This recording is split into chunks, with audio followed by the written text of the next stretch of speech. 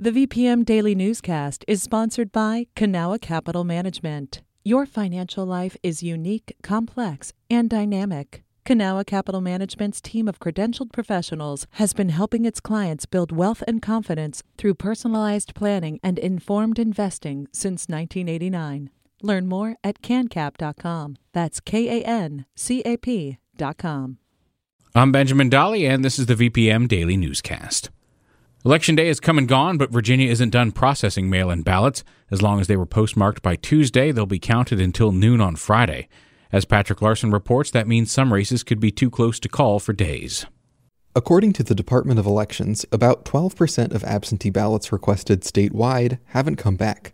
That's about the same percentage as the 2016 presidential election, but this is the first year that the state has been able to accept ballots after Election Day. Even though it's unclear how many of those unaccounted votes will come in, they could be a factor in close races. Patrick Larson, VPM News. Representative Abigail Spanberger says she's defeated Republican Nick Freitas after mounting a lead of over 5,000 votes. As of 10 p.m. Wednesday, the Associated Press has not called the race. In a speech at her campaign headquarters in Henrico last night, Spanberger thanked her supporters and vowed to represent people who voted against her. And I thank Delegate Freitas for a hard-fought campaign. And I thank his wife, Tina, and their children for their roles in making his service in the General Assembly and his work along the campaign trail possible. In a Twitter post, Freitas says he'll wait until all votes have been canvassed on Friday to make an announcement. Democratic U.S. Representative Elaine Luria will keep her seat in Congress. As Sam Turkin reports, Luria has defeated Republican Scott Taylor in Southeast Virginia's 2nd District House race. Luria led by about 15,000 votes when she claimed the win and Taylor conceded. At one point, Taylor had a steady double-digit lead on election night, but Luria surged ahead early Wednesday morning after localities counted more absentee votes. During her victory speech, she said she had a feeling those ballots would help her win. They were a sizable part of the electorate. I mean, that was about 200,000 votes, and as an example, in 2016, we had 310,000 people vote in this district. So it was over 50% of the votes that we expected. Taylor represented the district from 2016 to 2018. He then got embroiled in an election fraud scandal and lost his re-election bid to Luria 2 years ago. His former campaign remains under investigation by a special prosecutor. Luria said the scandal helped her beat him again this year. When voters were reminded of that issue and the pending investigation, it certainly swayed their decision process. The 2nd District has historically leaned Republican. Luria will be the first Democrat to hold the seat for more than 2 years since Owen Pickett did it from 1987 to 2001. Sam Turkin, VPM News. The unofficial election results in Richmond show many incumbents on city council are likely to keep their seats. With all precincts reporting, 6th District Council member Ellen Robertson has 63% of the vote over her progressive challenger Alan Charles Chipman.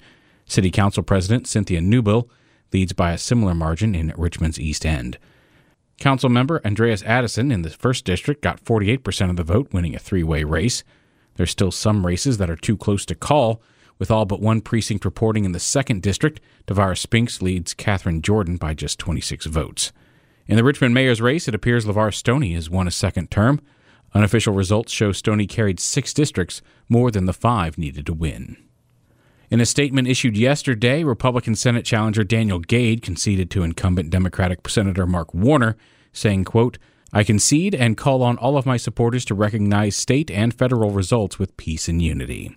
The Associated Press called the race for Warner early on election night. That was a big change from his last race in 2014, when Warner beat Republican Ed Gillespie by less than 18,000 votes. This will be Warner's 3rd term in the Senate. Republicans have not won a statewide election in Virginia since 2009.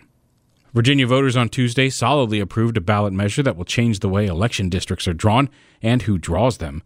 The measure creates a bipartisan commission that will also include regular citizens to figure out any changes to electoral districts that need to be made based on the results of the 2020 census. Former state representative Wyatt Durrett says the new committee will get rid of backroom deals favoring one party over the other. This is a transparent process with tremendous citizen involvement, and it will result in much fairer districts for the people of Virginia. The selection process is expected to start in mid-November. Once the census information is available, the committee is expected to begin its work in February.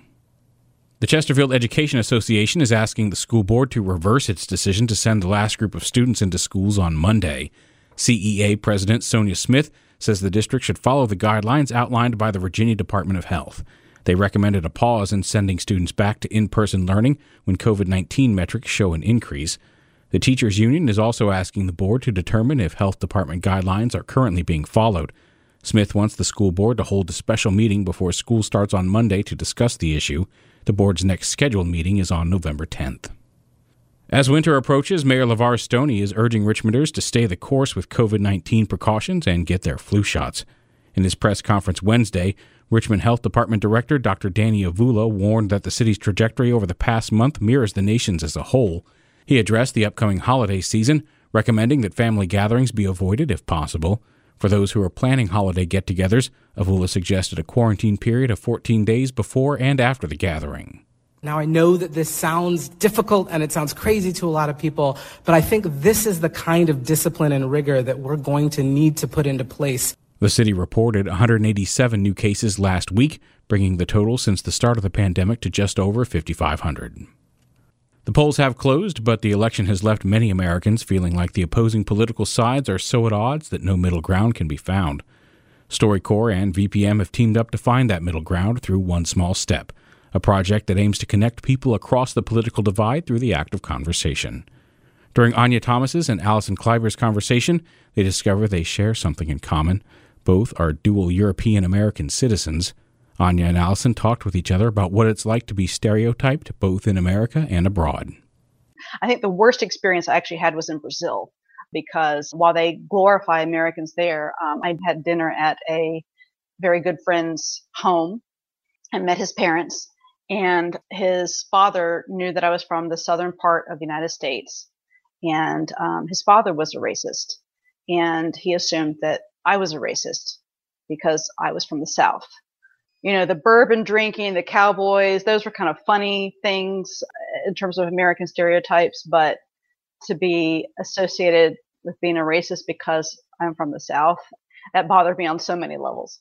Actually, I had somewhat of a similar experience. It wasn't racism, but when I went to college here in the United States, it was during a time when the United States was looking for weapons of mass destruction.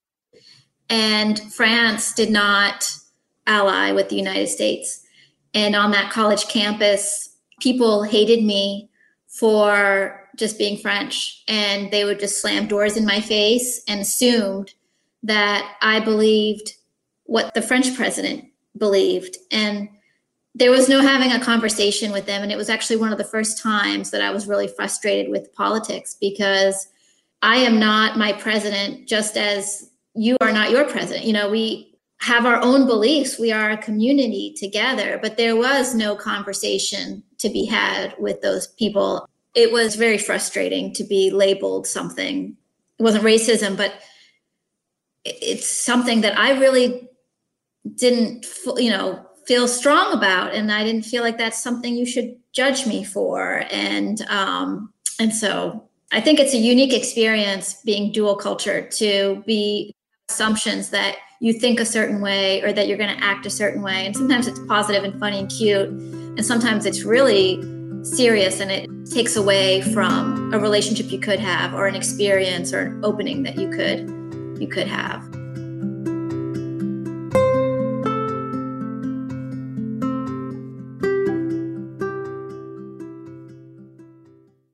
All the stories you've heard can be found online at vpm.org/news. This has been the VPM Daily Newscast. VPM. There are so many issues playing out in RVA. I mean, pretty much anyone will tell you. There's definitely a lot of poverty. Finding affordable housing. Traffic, public transportation. Climate change and heat islands. Trying to find childcare in Richmond area. I'm Rich Marr, host of a new VPM podcast called RVA's Got Issues. Listen to the podcast starting May 22nd. Do you have issues with RVA? Haven't found out yet. Okay, good.